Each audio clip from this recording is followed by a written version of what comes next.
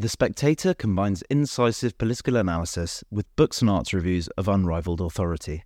Subscribe today for just £12 and receive a 12-week subscription in print and online, and get a £20 Amazon gift voucher absolutely free. Go to spectator.co.uk/summer.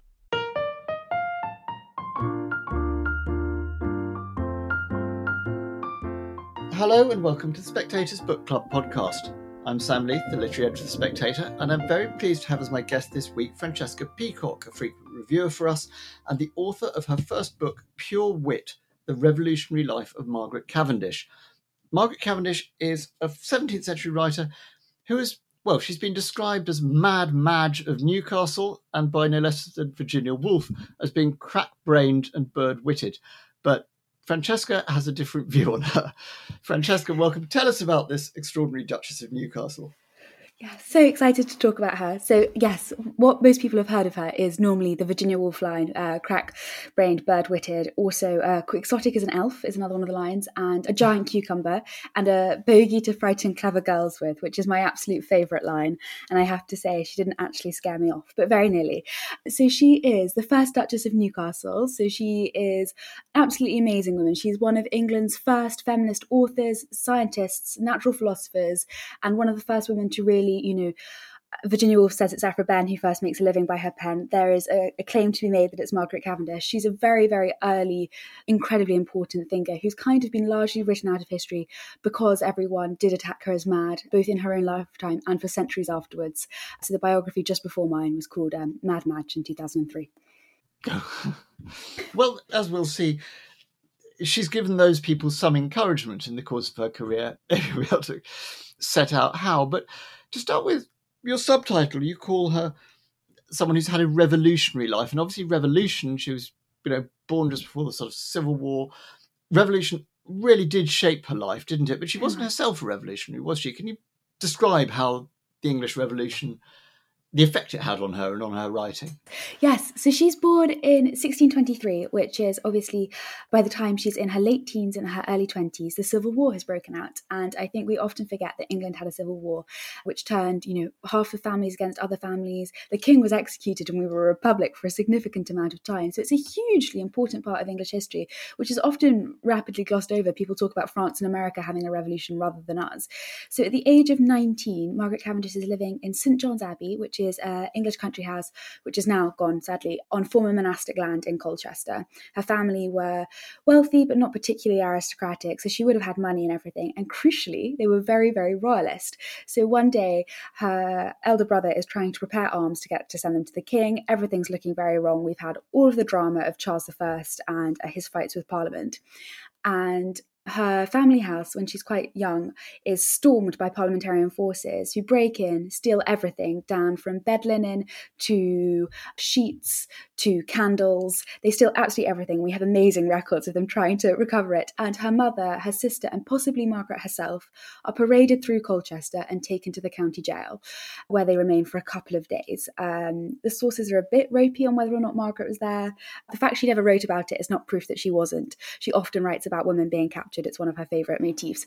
And then after that point, she becomes a lady-in-waiting for Henrietta Maria, who is Charles I's wife, and is a very, very big part of the English Civil War. So is very heavily involved with the organisation of arms and sorting everything out.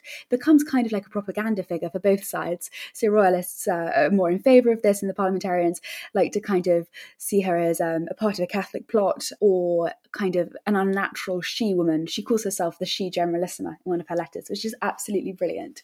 But Margaret herself, sorry, I should just say, isn't hugely warlike in this disposition. I mean, she kind of goes to be a lady in waiting and she's like basically kind of pissed off. She doesn't like it. Exactly. She's utterly terrified. So she travels to Oxford, which is where the court is in exile, and she's so scared. Later on in her life, she writes a play about her experience of being a lady in waiting, and she writes herself as a character into it, and her character's Lady Bashful. Lady Bashful never says a word on stage.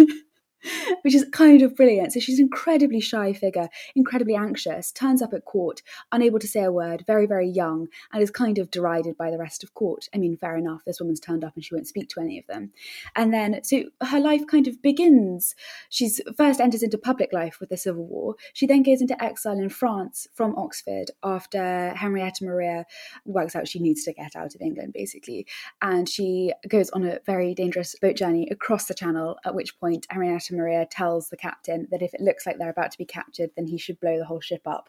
And apparently, according to a couple of sources, all of the ladies in waiting started throwing up and screaming, which is probably fair. Would have been quite scary. So she's in Paris, Saint-Germain for the early part of the 1640s. It's there where she meets William Cavendish, who is a Civil War royalist commander. Is very involved with the Civil War effort, but is in exile because of an absolute failure at a battle where he miscommunicated with Prince Rupert and kind of had to leave England in disgrace. So her rest of her life, for about 14 years in exile, till 1660 with the Restoration. So her whole life is kind of truncated and marked by this period of revolution. She writes amazing poems where she describes how the Civil War cut up families and changed them against each other like the suits in a pack of cards. She also writes war poetry where she describes seeing corpses and all of these things. And it's kind of easy to see it as an abstract thing. These are abstract political debates, I think, is often how we think of them. We think of it in terms of 17th century politics. But it was very real for her. 2 of her brothers were killed during the war. One of them was a very, very famous execution of Charles Lucas at Colchester, which occurs in loads of sources and loads of like funereal poetry for him. And she would have seen like complete disorder. At one point, her family house was raided and they opened up the family tomb and cut off all the hair to wear as wigs, the parliamentarian forces did. So it's a world with a different level of disorder and horror and change than we're used to now. And yet she immediately starts writing. I mean, there's this sense that, you know, when she's in exile, she gets going, doesn't she, with her poetry and her essays, and she's writing in a kind of, at this stage, quite an untutored way, isn't she? She sort of learns on the job. So definitely. So she was born in a period where women of her class would have had access to books and would have been taught how to read and to write. Letter correspondence is obviously a huge part of it. So these women weren't illiterate, especially not of this social class, but she wasn't necessarily taught much more than how to read and write and how to sew, sing and dance, she writes in her autobiography. And later on, towards the end of the century, female education and women's writing, women's thinking becomes much more of a thing, which is much better disseminated. But at the time, she's very much untutored. She marries this man, William Cavendish, who is the first Duke of Newcastle. He's the grandson of Bess of Hardwicke, who builds Hardwicke Hall and Chatsworth. So very, very wealthy aristocratic family. And he, prior to the war, was at the centre of a group of patrons called the Welbeck Circle. So he was the patron for Thomas Hobbes, for Ben Jonson, for a couple of other 17th century poets like Richard Flecknoe. So some minor figures, some very, very well-known figures.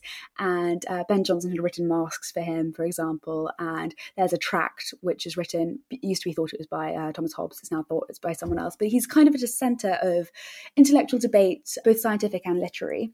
And in exile, after he marries Margaret, he kind of sets up an academy to teach her. So we have a receipt that his brother bought Margaret a scale model of the solar system in order to be able to teach her about the solar system. So it's kind of this beautiful, they have this academy and they're living in Rubens' house, the former artist's home in Antwerp. So it sounds kind of absolutely idyllic. And it's here where she really begins to write. She self-describes herself as having like a very melancholic nature, very anxious, very depressed. And she describes writing as being the thing which kind of liberated her from that in the absence of much else going on. I mean, exile wasn't a particularly enlivening place. That being said, she did have dinner with Thomas Hobbes and René Descartes at one point. So I think she was having maybe a more fun exile than some people. That's extraordinary detail, isn't it? Yeah. I mean, I know that one of the faults that you ascribe to many of the discussions of Margaret Cavendish in the centuries after her death has been that they tend to see her as an appendage to William, and that, you know, it's the Duke and his mad wife. But the marriage was important, wasn't it? Not only because he provided her with this kind of connection, but can you give us sort of sense of their relationship? I mean, there was this big age gap. He was not necessarily expected to marry her, and it does seem to have been quite a serious love match, though not without difficulties. Yeah, definitely. So he was 3 decades older than her. They meet when she is 22 and he is 52. And it's slightly unsavoury, but I don't think it's particularly unusual for the period. I think a lot worse is going on. So in the same chapel, John Evelyn marries his bride when she's 12, I think, which is a bit more horrific. Didn't Margaret's own father father her older brother on a mother when she was 13 or something. I mean, yes, out of wedlock, and he'd had to go into exile because he got sent into an exile for an illegal duel. So he sounds like a great dad. so relatively speaking, this marriage is quite a conventional one. But it's kind of, we're not used to seeing these matches as love matches. They're kind of, especially with that age gap or something, you'd see it as William wanting new heirs. His wife had just died. He had 2 sons and 3 daughters. The Civil War wasn't a period in which you could say, I've got 2 sons, I'm done. I mean, you'd think that things were going badly. So the idea is perhaps that he wanted to marry her for more heirs. That doesn't happen, and it's a whole other thing we can discuss. But it's also definitely a love match. So still in the British Library today are the love letters that Margaret Cavendish wrote to William during their courtship, and they're completely gorgeous. She has some of the worst handwriting I have ever read, and she'll say this is stuff the kind like, of aggrieved theme of your book, is every now and again it's just impossible to read. She can't spell, she can't write, there's no I know. I think she actually is personally responsible for changing my prescription, but that's fine. But so she writes these letters and they're all crossed out and things written up the margin, things written through different letters so that it's kind of almost acrostic at points. And she says, please lay the fault of my handwriting on my pen. You're like, that's a lie, Margaret. You cannot write to save your life. But carrying on, she writes these letters where it's very, very clear that they've met and all of a sudden something very real had occurred between them. They do feel very intimate. She's disclosing intimate details about how she feels about the world. She writes him a letter, which is quite clear has been damaged in some way, like loads of crossings out, and even kind of the ink has been smudged as if she had cried on it. I'm not sure. It's very hard to prove these things, but there's a brilliant sense of the material text there. And it's very, very clear that they're writing these letters almost every day. And she says, do you have a plot against my health? You write to me so early, I cannot get any sleep. And he writes her over 70 love poems in response, which is a rate of more than 1 every 2 days. And they're kind of quite He's quite a bad poet, poetry. I seem to remember you saying. Yes. So he writes poems. She's the great literary talent. Yeah. But he's hopeless.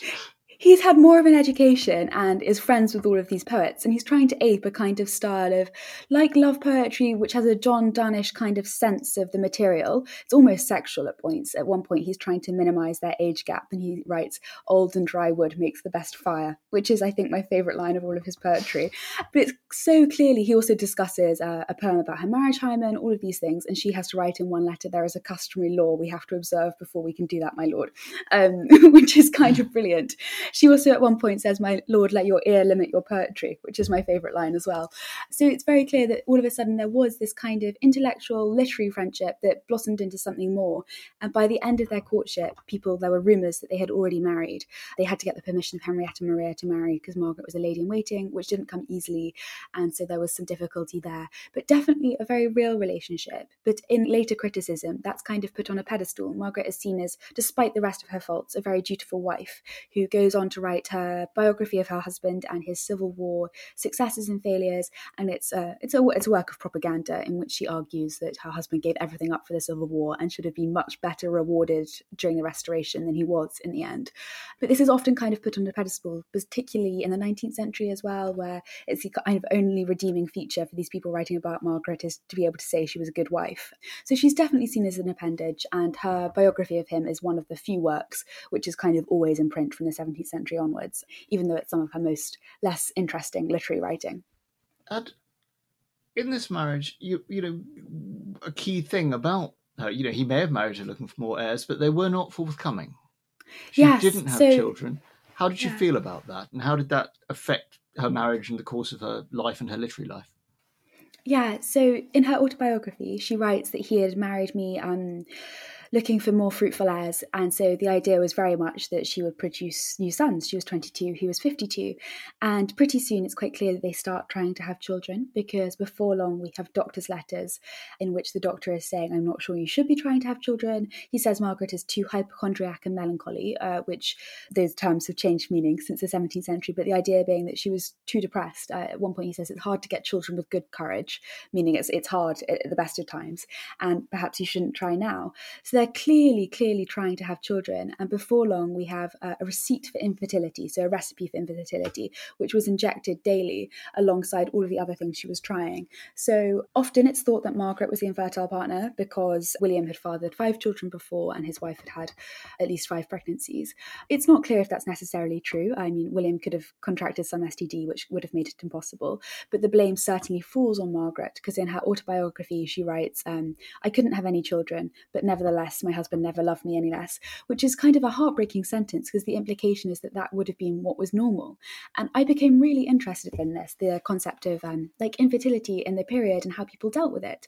So I'm not sure if you've seen The Favourite, which is the film with Queen Anne in it. And the idea is for every miscarriage, she gets a rabbit. So the whole house is filled with rabbits, and at one point Olivia Colman crushes a rabbit onto her foot. It's horrible, but it becomes like a motif for how we were thinking about infertility in the period. It was far more common than often we think, and often people discuss child mortality in very different terms. Historically, people say it was so commonplace that it would have become something that was almost normal, and I think that's something that's incredibly wrong. So as I read more and more, all of these women who were either related to Margaret or who would have known her write poems and prayers all about how to try and prevent miscarriage, or in order to be able to ensure they could conceive a child. So it becomes this whole seam of literary writing from women, which is absolutely really fascinating, from like spiritual memoirs talking about how a woman can conceive a child, to at one point Henrietta Maria is having a miscarriage and the doctor has to write a letter to Charles saying, would you rather I saved the child or the mother?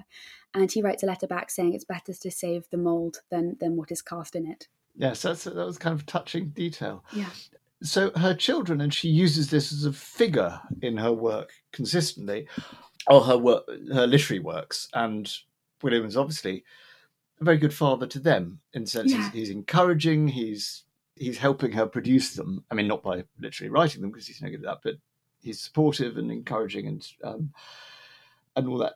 Now, how did she get started writing? What was the sort of work she did? Because there's such a range of genres and styles and angles of attack and subjects that she does. It's very kind of hard to get a sense. What would be the way of getting a handle on the beginning, at least, of her literary career?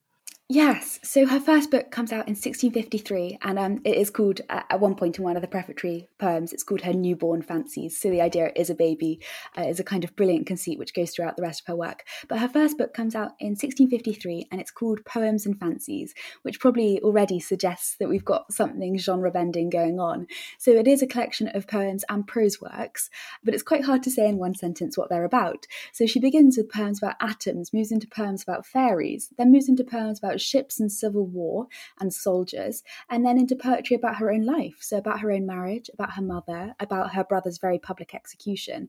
So it's a group of works which it's hard to sum up what they were. She was writing about almost everything that had touched her life, and she publishes it incredibly boldly with her name on the title page.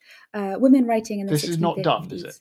No, exactly. It wasn't necessarily unheard of. Clearly, we have women who have been writing before. Catherine Parr, a century before, comes out with her religious writing and her psalm translations. And then from that point onwards, we have, Mary Sidney, the sister to Sir Philip Sidney, who oversees a lot of the publication of his works and also writes her own psalm translations, which are circulated in manuscript. And then after that, we have Amelia Lanier and Lady Mary Wroth, who both publish. But most women's writing that had been published and was print published rather than circulated in manuscript was either done so anonymously, so it would be under the title of a lady or perhaps initials, or it would be on very, very safe subjects, very different to what Margaret Cavendish was writing. So it would be either wholly devotional, so very, very religious works, or it would be kind of books of advice to mothers about how to raise their children, or advice to children from the perspective of a mother. And that was kind of already thought of as a bit wild. And those were really the only genres in which women had made headway. And Margaret appears with her poems about atoms. I mean, her book opens with poems which kind of almost deny the existence of God in favour of a more amorphous natural creator figure. So it's really hard to overestimate just how bold or naive she was. Well, this is one of the kind of extraordinary things that it goes right through the book, is this contradiction. I mean, what she's doing is bold. She's putting herself forward under her own name. She's taking on these kind of Lucretian, slightly dangerously atheistical ideas about the natural order. And as she goes on to become, it's incredible, sort of going out in public in all manner of eccentric and wildly dressed, showy, offy, self-presenting sort of ways. And yet, this is a woman who avowedly is Lady Bashful, who is extraordinarily shy. And yet her one thing she says is, my only desire is fame. How do these two sides of her character reconcile? It's this central contradiction, which I did find very, very bizarre, especially in the very early stages of the research, because everything you come up against, that what she wrote about herself is continually about her self-effacing nature. She's Lady Bashful. She writes herself into a play and gives her no lines. She writes about how she was so anxious in her autobiography as a child that she would wait outside her sister's room while she was praying, trying to see if she could still hear her breathing. She's continually worried that every single one of her family members will die. Little did she know a civil war was about to break out, and they probably would. So maybe she was just very perceptive. And the idea that she's continually so shy that she doesn't really know how to conduct herself. She's seen as being unfit to go into public society, for example. And she writes that her husband loved her despite of her shyness, not because of it. So this is this one scene which is always self-described. And then the other wealth of sources we have, especially in the 1660s, is kind of Margaret Cavendish is the first early modern celebrity. She's the woman who's running, hordes of children are running after her in her carriage. So she's kind of being mobbed as if she was, somebody else described her to me as Lady Gaga. I mean, she turns up in an outrageous outfit and then she's got her boobs out in public all the time. I mean, yeah, it's not exactly. She turns up at the theatre. Bashful. There's this absolutely amazing letter which describes her sitting in a box at the theatre, and she's got her boobs out and they're rouged and they've got nipple tassels on. Scarlet tassels is the line.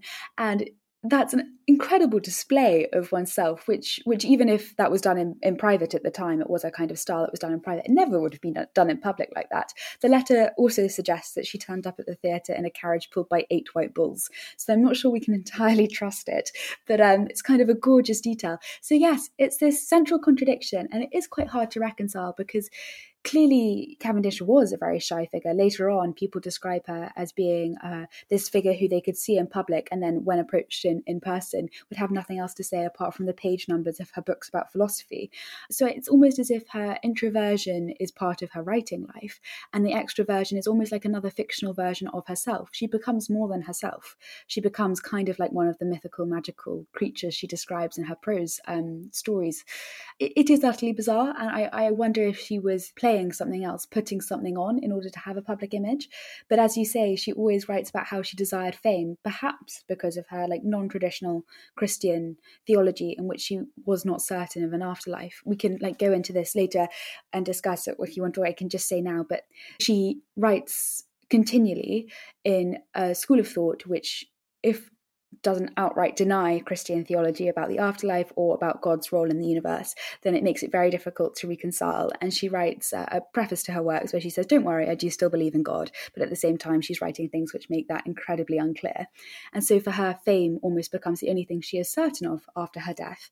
And she writes a very moving poem where she says, if my poems do not in this age take, maybe another age will of them make. So the idea being that her poems could go forth and live after her rather than anything else. So perhaps her desire to be so recognised and so famous is a part of that. But it is an absolute contradiction. She's nipple tassels and crippling anxiety. I'd say it's a look. Now, her feminism, you call her a feminist, and you are quite kind of starchy about people who say proto-feminist. How did that manifest itself, and what was the reaction to it? Yes, so she writes, after her work in 1653, she goes on to write another 23 volumes. 2 of those are translated into Latin, so 21 volumes that she writes herself in English before her death in 1673. Her first work is about atoms and philosophy, and from that she moves on to writing about natural philosophy, but also has a rich seam of writing about women. So she writes a group of fictionalized letters, which are meant to have been sent between women, where they correspond on women's issues together. She writes an absolute ton of plays, very few of which have ever been performed. And these plays often have plots about separatist feminist utopias. So women will retreat into a convent and they will live there without any men. And in that convent, they will in fact maybe love each other as if they were woman and man, or they will fight a battle for the men and win it for the men in a woman-only army, or they will retreat into a kind of academy and teach themselves things without the use of men and will set everything up with them. So she's continually thinking about women as if they are separate to men and have separate concerns to men. She writes continually about marriage. She says that marriage is a worse deal for women than it is for men. One of her brilliant lines is, she seems to have enjoyed her own more or less, doesn't she? Yeah. I mean, I think she did complaining mostly about it all the time, but actually she's got a very nice husband and very understanding. I know. And I think it's kind of her, she was clearly talking a lot to other people, and she writes, one of her best lines is we women are all miserable. And she's always talking about childbirth. So as we discussed, she couldn't have her own children, but she sees childbirth as something kind of gory and horrific, which could kill women. She kind of configures it as a type of battle that they have to face on themselves. So she's always thinking about women as a separate group, which is obviously one of the central tenets for how women think about feminism, and how that's the central point for thinking about women's rights, and how everything proceeds from that is the idea that women are treated differently in society to men. And often people will say that you can't call people feminist until about, the 20th century at the very earliest, or maybe Mary Wollstonecraft and the Vindication of the Rights of Women. So it's more of a thing to call her a proto-feminist, the idea being that she had thoughts about women, but we cannot necessarily call her a feminist. And I really didn't want to call her a proto-feminist because it felt almost patronising. She wouldn't have existed with the term feminism because she didn't know it, but she did think about women as if they were separate, and she writes these oratories where she's writing kind of speeches that are said in a fictionalized environment. And she writes these where she is absolutely virulently defending women's rights and women's ability to be seen as fully conceived human beings who have problems which are separate to men, but they're not a different species to men. And so I want to call her an early feminist. She's very much in a tradition of English feminist thought, which is so rich and does start in the 17th century with Margaret Cavendish, and then we go into Mary Astle, Aphra Behn. And I felt like we're doing these women and perhaps feminist history a disservice to cut them out just because they are before when we would normally use the term. And I came to thinking about this, and I reasoned it because perhaps we could all be called proto-feminists in 70 years if things move further on. So I just didn't want to cut them out of history, and so I wanted to make it a more inclusive historical definition of feminism. But I think I'm very comfortable for people not to agree with me. So I'm very aware that that's a well, spicy I'll wear my topic. T-shirt saying this is what a proto-feminist looks like. Yeah. I'm interested in some of the land grabs she makes as well, because in terms of her sort of interest in, the domains of women and the province of women and what's proper, she sort of says at one point, poetry is female. Yes. And she later claims reason as a female virtue, though she sort of wavers on that. I love this stuff, yeah. It's absolutely brilliant. She does say, so in the opening of her first volume, she says that poetry is better suited to women because we're used to working with our fingers and weaving. And you're like, Margaret, I'm not sure you've ever done much weaving or spinning, but okay. So it's this idea, I think it is a land grab, as you say. I think it's her setting out her claim. She has to almost overstate her claim in order to be able to write at all. Clearly, poetry is not something that is female at the point. And in her saying that, she's hoping to be allowed in a tiny bit. So she has to overstate and be almost ridiculous in order to get the slightest amount of land. But it does mean that she does run the risk of coming off a bit ridiculous. But it is kind of brilliant. She does gender reason as feminine. And this is one of the things I got really, really interested in. And I'm very aware is probably not interesting for many other people unless you've read every single version of Margaret Cavendish's books. But as she goes on and edits her work in later life, she returns to her books and republishes them many times. And often they change significantly between editions. She will change the pronouns. So she changes reason to feminine, then changes it back to masculine, then eventually changes it back to feminine again. And you have to think that wasn't accidental. Something was going on there. Why would you decide initially to gender reason as feminine? And then why would you decide not to? And then eventually to return to a kind of gynocentric view of rationale, which is brilliant as well. And it's really hard to put a finger on what could change in between those different versions. I think her idea of reason as feminine is very much making a claim to a different type of reason, to the type of reason that was being discussed in the Restoration. So this is the age of the Royal Society and the beginning of kind of Restoration science. So it's still pre-Newtonian science. So it's very much the age of the educated amateur where things are up for grabs. But it's also the age of Robert Hooke's micrographia and all of those kind of brilliant experiments with an air pump, like that very, very famous painting. So it's the age of experimentation, kind of proving things. And Francis Bacon had obviously kind of the idea of Baconian science was very much predicated on reason. And this version of reason depends on experimental science, which Margaret Cavendish only half didn't have much time for it. It's not an empiricist. Yeah, exactly. She's not entirely convinced by it. So I think her version of reason becomes something very different. And in the book, I tried to suggest that perhaps her version of reason is more along the lines of a kind of lady reason who speaks to Christine de Pizan, so who is a medieval, I'm about to say feminist thinker, but read proto-feminist if you'd rather. Yes, you've got a bibliographical mini scoop about that. Yes. The Christine de Pizan. Yeah, it's hugely popular in medieval period, vanishes until about, I don't know, sort of 19th century or so. Yeah. But Margaret Cavendish owned her most famous manuscript, which is kind of the absolutely best detail I could have come across. She also doodled in it. So you can open it, you can request it to the British Library manuscript room, and they'll bring it up and they'll be like, so careful, please don't cough over this, please don't draw on it. You open it up and Margaret Cavendish has done a pencil drawing.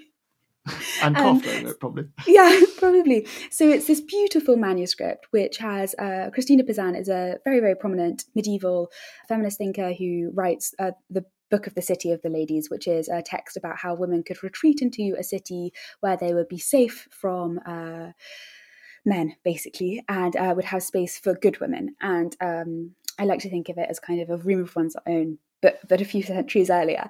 And she was very famous for beautiful manuscripts that had amazing illuminations and everything. And you would think this is very, very different to Margaret Cavendish, who at one point even claims she cannot read French at all, which is something I'm not entirely sure I believe. And the most famous manuscript of Christine de Pizan's work was owned by Margaret Cavendish's husband and her, which is absolutely brilliant. So these kind of networks of women's writing kind of weave throughout her life, which is really wonderful. But it is one of those bits where I did think the book had gone off on a tangent. Well, it does. I mean, that bears on something that's a real thing. But I wanted to return to this thing of learning on the job and the revisions she made. That, as you say, she's sort of uneducated when she's in France and moved to Antwerp. She's sort of adrift somewhat. I mean, yes. She gets to meet Locke and Hobbes and Descartes and so forth. But it's only when she comes back after the Restoration, suddenly she's got access to a whole bunch of books and reads ferociously and sort of educates herself. And then later, she has this other period when she's suddenly going through revising all of her books to make them less mad, or at least more coherent and lucid and structured, and it revises her early books as well, doesn't she? So she sort of reinvents herself as she gets an Enlightenment education. Is that a fair way of putting it? Absolutely. So her first works are kind of characterised by a kind of capacious delight in detail and different genres and turning her mind to anything at all. Her very first work is actually her third published work. It's called The World's Olio, and she wrote that when she was in Antwerp. And it's a prose work where she will write down basically what her husband has told her about something. My husband has told me that monasteries are very bad. And then she'll write, but I'm not so sure I agree. So she's already engaging her intellect with disagreeing with what she was being told. But then she returns to London in 1660, and there are amazing receipts of her husband's estate manager being sent off to pick up her books and her spending an absolutely ludicrous amount of money on books. And she's suddenly got a library again, and she's reading all of these works, and she becomes much more engaged in a kind of greater school of natural philosophy. Her very early natural philosophy is kind of nothing else other than the product of her own brain and her discussions with her husband's brother, Charles Cavendish, who was also a mathematician and a scientist, and his notebooks which prove a discussion with Hobbes and all of his engagement are in the British Library as well. So she kind of had that, but then she returns and she edits all of her later works. Some of them she edits so much so that they get new titles, and she changes her natural philosophy. She moves from a theory of kind of Epicurean Lucretian atomism, which is radical in and of itself, and then she thinks this is too random. If everything in the world moved randomly, then the world would be one of absolute disorder. And I like to think this is also her political side showing through. She hated disorder. She hated the disorder of the Protectorate. She hated the disorder of the Civil Wars. She wanted something with a strict hierarchical royalist order. And so she turns towards a theory of vitalist materialism, which sounds incredibly complex and isn't. It also sounds kind of ridiculous to us now, but that's because we live in the 21st century after we very much learnt far more about how the world works. But this is the age where there were so many theories circulating and they all sound as bizarre as each other. So Descartes has a theory that everything in the world is reduced to corpuscles of matter. And she writes about vitalist materialism, where all of the world is made up of 3 different types of matter, and some of that matter has the ability to control and move the other. So it's a royalist society. She describes it as if a king or a mayor could direct the other parts of the matter. And she changes her books to incorporate this. So she writes them all, gives them new titles, and that's one of her greatest revisions, is she's kind of writing herself into a world of natural philosophy. She also writes where she explicitly engages with other figures and has letters of correspondence with them. So she's not as isolated a thinker as we might think. But the other thing she does is she goes through and rewrites her poetry. She'll rewrite it to make it more regular. She'll rewrite it to change the pronouns. Or she'll go through and take out lines of poetry in her prose work to make sure that the prose work is now more standardized and reads like a more normal scientific text for the period. So she's continually engaged with presenting herself as an intellectual figure.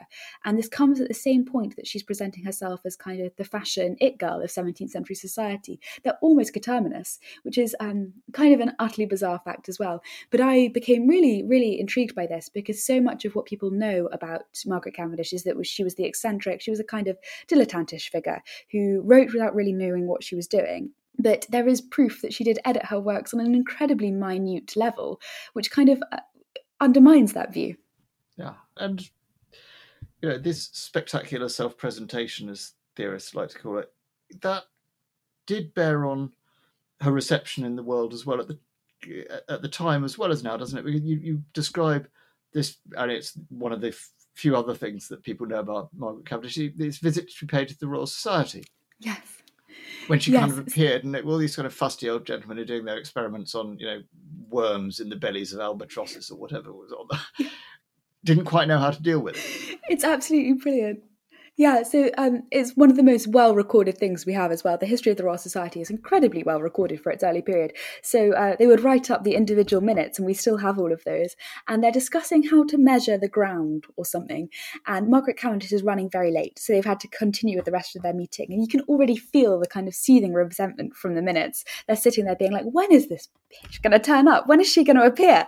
And she turns up in a coach with her attendant ladies, one of whom is like a very, very famous Italian beauty, so we're already unsure why she's there, and she's wearing a dress that has such a long train that is picked up and carried by her ladies in waiting, and she's accessorized it with a very, very masculine hat and coat. So one of the poems John Evelyn writes about the visit is she looks like a cavalier but that she had no beard. So she's cross-dressing but also wearing something that was absolutely ridiculous for the period. That type of long train very much wasn't in style, and if it was, it would have been worn to court events rather than to a visit to the Royal Society. It's very hard to put a finger on these things, but it was ludicrous, and all of the descriptions about it do describe it as ludicrous. And she walks in and they're discussing how to measure the ground, and they show her all of the experiments, and apparently she just couldn't engage that much. I mean, it's very hard to believe what Samuel Pepys said about her, because he clearly had a bit of a crush on her at one point, and then the crush kind of faded away. Yeah, he did. So it kind of fades away, and then he becomes more and more disillusioned with her. But he says that she said nothing worth hearing, and it was obviously just very kind of deferential to the men of the Royal Society, having been so rude to them in print. She disagrees with them virulently. Her Observations upon Experimental Philosophy is written almost in direct contest with them, and that's also the book that The Blazing World appears appended to the end of initially. And then she does all of this, and then she leaves, and then they return to discussing how to operate on a spleen. Well, good for them. That leads us on to the work that she's now remembered for, even though, as you say, her biography of her husband was the one that was in print for so long. The Blazing World. She, falls out with the Royal Society. She engages in all this extraordinary stuff, and then she invents science fiction. Yes, she does. What a great life. So The Blazing World comes out in 1666, and it is initially part of her work of natural philosophy. And it is hard to overstate just how wildly brilliant this book is. It is compulsively readable. If you've read nothing else from the 17th century, pick it up and it's like reading a fun novel. So it begins with a woman is gathering shells on a beach, which is kind of like a classical trope of a woman gathering flowers. You know that sooner or later something very bad is about to happen. And she gets kidnapped by a merchant on his ship who kind of kidnaps her for her beauty. Then God is so angry. Crucially, Margaret Cavendish never really directly writes about God in this sense, apart from in her prose romances where it helps her woman out. God is so angry that he causes a huge storm which directs her boat towards the North Pole. Now, according to Margaret Cavendish, it's a little known fact that at the North Pole there is a pole which connects another world to our own. And the storm is so great that it pushes the boat all the way through. Then the merchant dies and all of the other sailors on the ship die. And this woman is kept alive by the light of her youth and her beauty. So she's too pretty to die, according to Margaret Cavendish. Appears in this new world and has to come out of her cabin because the corpses of the dead sailors are putting up such a stench. It's so horrible. And all of a sudden, she's in kind of the Arctic. But instead of being greeted by polar bears, she's greeted by anthropomorphic figures who are half polar bear, half man. She's in a new world where where there are absolutely tons of these type of anthropomorphic figures. There are lice men, wolf men, bear men, satyrs, everything. And they take her to the emperor of this world, who quite promptly marries her. He initially wants to revere her as a goddess. She says, don't worry, I'm only human. Gets married, she becomes the empress of the world, and the emperor is never really heard of again. And in this new world, she sets up a kind of scientific academy. She's the empress, and all of these anthropomorphic half-man figures are her scientists and her mathematicians and her astrologers and astronomers who work underneath her to explain the world to her. So it's a work of science fiction which is about science as much as it engages in bizarre scientific developments. So she describes ships that are almost like submarines in order to get her through into this new world. It's science fiction in that sense as well as it is about kind of natural philosophy and all of that. And it's also a work of kind of feminist utopianism as well, because this woman is now in charge of this whole world and all of the men work underneath her. And quite clearly, the Empress is a stand-in for Margaret Cavendish herself. So the Empress expounds upon Margaret Cavendish's theories about why experimental philosophy is not the only way to explore the world. This woman, the Empress, Margaret Cavendish, makes kind of the lice men and the bear men kind of stand-ins for the Royal Society men. So she disagrees with them through this hilariously funny text. But she also, at one point, brings up herself again. So the Empress is going to write a theory stand-in of her and world. Herself. I mean, she's in there too, isn't she? So she is. Postmodernism. Yeah. It is very much postmodernism. So she's about to write her theory of the world, which would be the blazing world itself. So it's very, very meta. And then she says, I need a scribe. Could I have Aristotle? Could I have Plato? And then the spirits talk to her and they say, oh, you don't want one of those famous men. They'll only write their own thing. They won't actually want to write what you write. And then she says, oh, maybe I need a woman. What about the first Duchess of Newcastle, Margaret Cavendish? And the spirits go, of course you can have her. So they go back into the normal world, retrieve her spirit. She becomes a spiritual scribe. And the two women have a kind of spiritual sex, which is not quite platonic and is very much not platonic at all, because they say we should probably apologize to her husbands. And they say, oh, it's only spiritual sex. They won't know. So it's this absolutely brilliant story, which is as radically bizarre as it is scientifically interesting. And it is unbelievably readable. It is the first work of science fiction which explores a new world. There had been others which had talked about the moon, for example, but it kind of predates Gulliver's Travels, particularly. I mean, all of the different types of half human, half man. It also kind of, I think, influence Gulliver's Travels. Is there any evidence for that? Very, very hard to put a finger on it. The resemblances are almost uncanny, but we can't prove. He was writing quite a bit later, and we can't prove that he would have owned or read a copy. But it's intriguing. I wish we could. So the Blazing World, by your enthusiasm, is clearly the thing that the modern reader of Margaret Cavendish is going to find most value in, I think, from them. I think you're probably right, yeah. Her atomism, as you say in a kind of very fair way, is sort of like, it's kind of bonkers, but so was everybody else's theories at the time, so we mustn't do her down for that. But she was, as you say, she died at 50, she kind of young, relatively speaking, unexpectedly. And at the time, she was, she'd achieved her wish. She was super famous. Children chased her around. The great show-off had triumphed, or the great show-off in her had triumphed. What happened to her reputation after her death? How did her fame last? And, how did that, if you give a quick sketch of what's happened between then and now.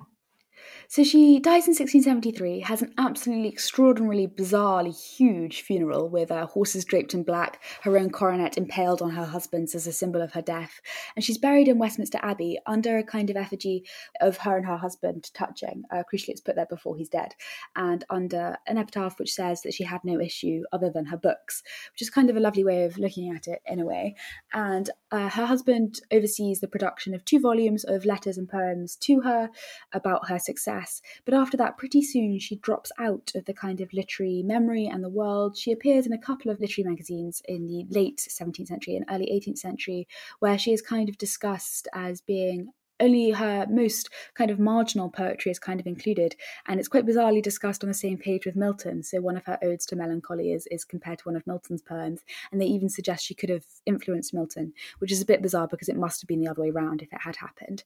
So she appears very piecemeally, more of a figure of a female writer than through her own literature itself. This continues on through the 18th century and into the 19th century, where she's included in anthologies or included in histories of women writing, but only ever kind of as a mad figure who had written, and her own work is very, very much cut up, and only the most bizarre stuff is included. So her poems about fairies are included, but often without the detail about atomism. So her poems about fairies are often about atoms, but they just make it kind of like a fae form of fairies, which they even cut out the crude material, so they won't describe the fairies eating cobwebs, for example, because that's seen as too improper for a woman to write about. Well, they really should have read what else she was writing about. And then that carries on into the 19th century, where she is kind of only really remembered for writing the biography of her husband. Charles Lamb, in his Essays of Elia, kind of writes about how much he adores her, but it's very, very hard to understand how much of her he had read. Then her reputation is kind of sealed by Virginia Woolf in the 20th century, where she describes her volumes mouldering in public libraries, in the gloom of public libraries. And luckily, archivists have rescued them from that. But she's kind of sealed as this figure who's very, very much only ever read incredibly partially in anthologies or in very edited editions. In one of her edited editions, an editor cuts out all of the hints of lesbian sex and instead just makes it a poem about oysters without any of the crucial oyster imagery, which makes sense of including the oysters. And so she becomes this... Her lesbian interests were theoretical, weren't they, rather than apparently broadly real, theoretical. I mean, but it is a recurring motif which shows an interest, but it's part of a broader interest in the 17th century in writing about lesbianism, which like beyond the kind of cross-dressing, titillating stuff which was seen on stage, a lot of people were writing about it as an interest, which is fascinating as well. But yeah, and then she's kind of really utterly forgotten until in the 20th century she appears again in the 1950s in a biography called Margaret I by Douglas Grant, in which it's broadly complimentary, but he does claim that she was a useless scientist who did no experiments and who was unable to edit her own works, for example. So she's always been couched in this term of kind of dilettantish madness, an eccentric who wrote without really knowing what she was doing. And I really, really wanted to disagree with that, but also bring her to a general audience outside of academia, because I think there's a lot to love in her story. Well, you've set out much of it, and if anyone wants the whole story, Pure Wit is out right now. Francesca Peacock, thanks very much indeed. Thank you so much. Thank you.